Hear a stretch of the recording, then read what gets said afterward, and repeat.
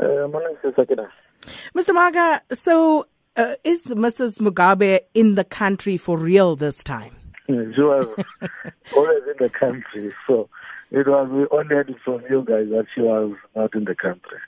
Well, this is not true. We spoke to the MEC earlier in the week, and she had told us that she believed that Grace Mugabe had in fact left the country.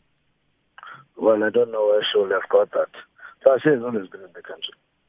So what is the latest state of this particular investigation? You know, Sakina, that on the time that we're supporting, or the minister went to support Power to obviously unveil their application, the minister was asked a question if what's happening with Grace.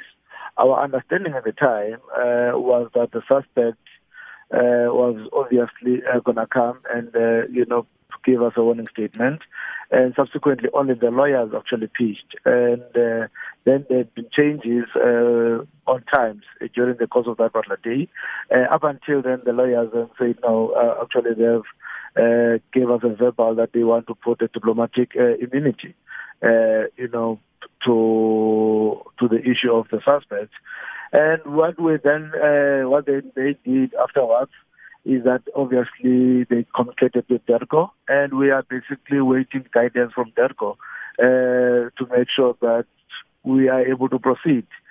So I think during the course of this particular day, we'll be able to get an indication to say is there diplomatic immunity or not, because obviously that's where they are competent. So as far as the police go and their side of doing their job in this investigation, is the docket ready? We are ready to move. We are ready to move on our side. As well, I think as Vision said that the issue of the investigation is at an advanced stage. We're basically ready for everything. And as soon as we get the clarity, then we'll be able to move and obviously bring the Africans into confidence. Well, Mr. Maga, let's park it there, and thanks for your time this morning. And we're going to move over to some analysis on this particular situation as we struggle to get through to Clayson Monyela.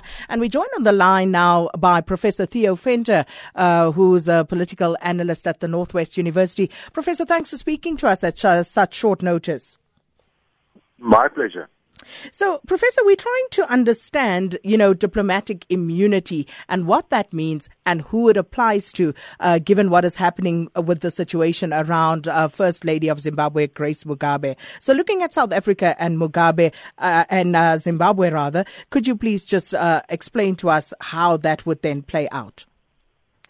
Well, in the normal run of things, if somebody from the diplomatic corps would do something wrong, some criminal act or whatever, it means that a person with diplomatic immunity will not be part of our criminal justice system, and he will probably be sent back to the country of origin, and that's where it ends. It's a normal practice across the world. There's some cases where things like murder and so on are dealt with differently. But normally, that's what's happened. And I was of the opinion that Grace Mugabe came to South Africa on a diplomatic passport.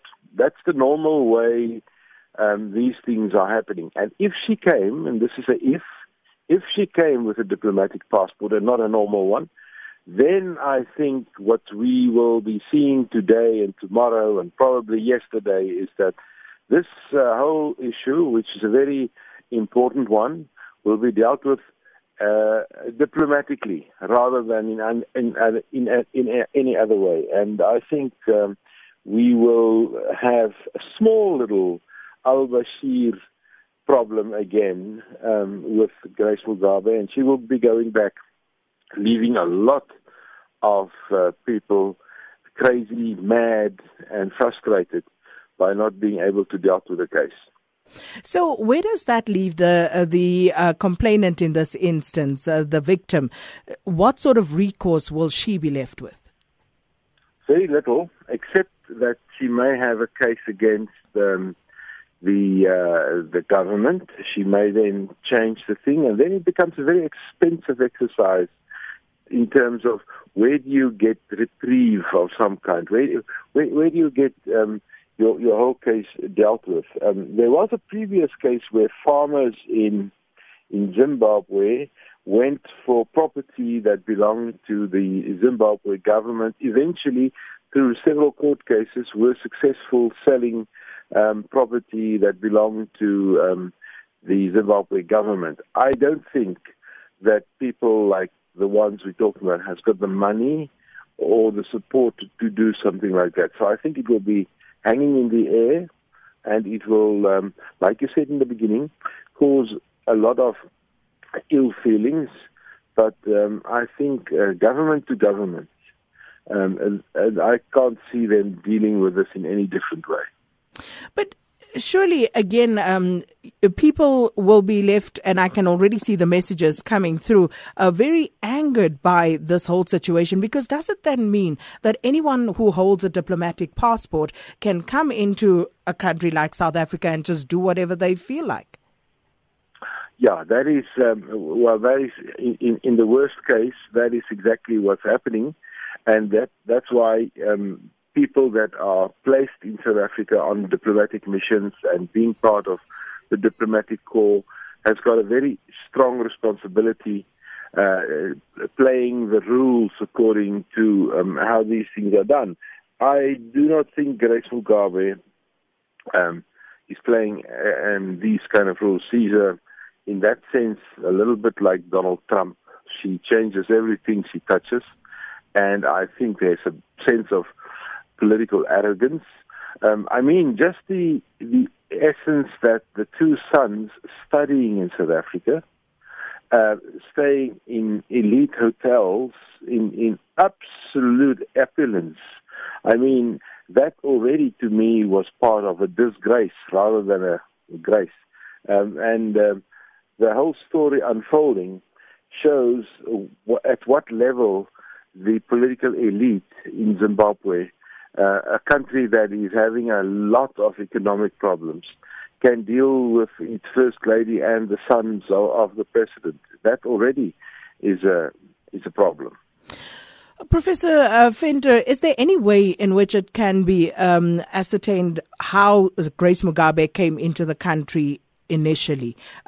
Is there any way of knowing whether she actually came in on a diplomatic passport or otherwise?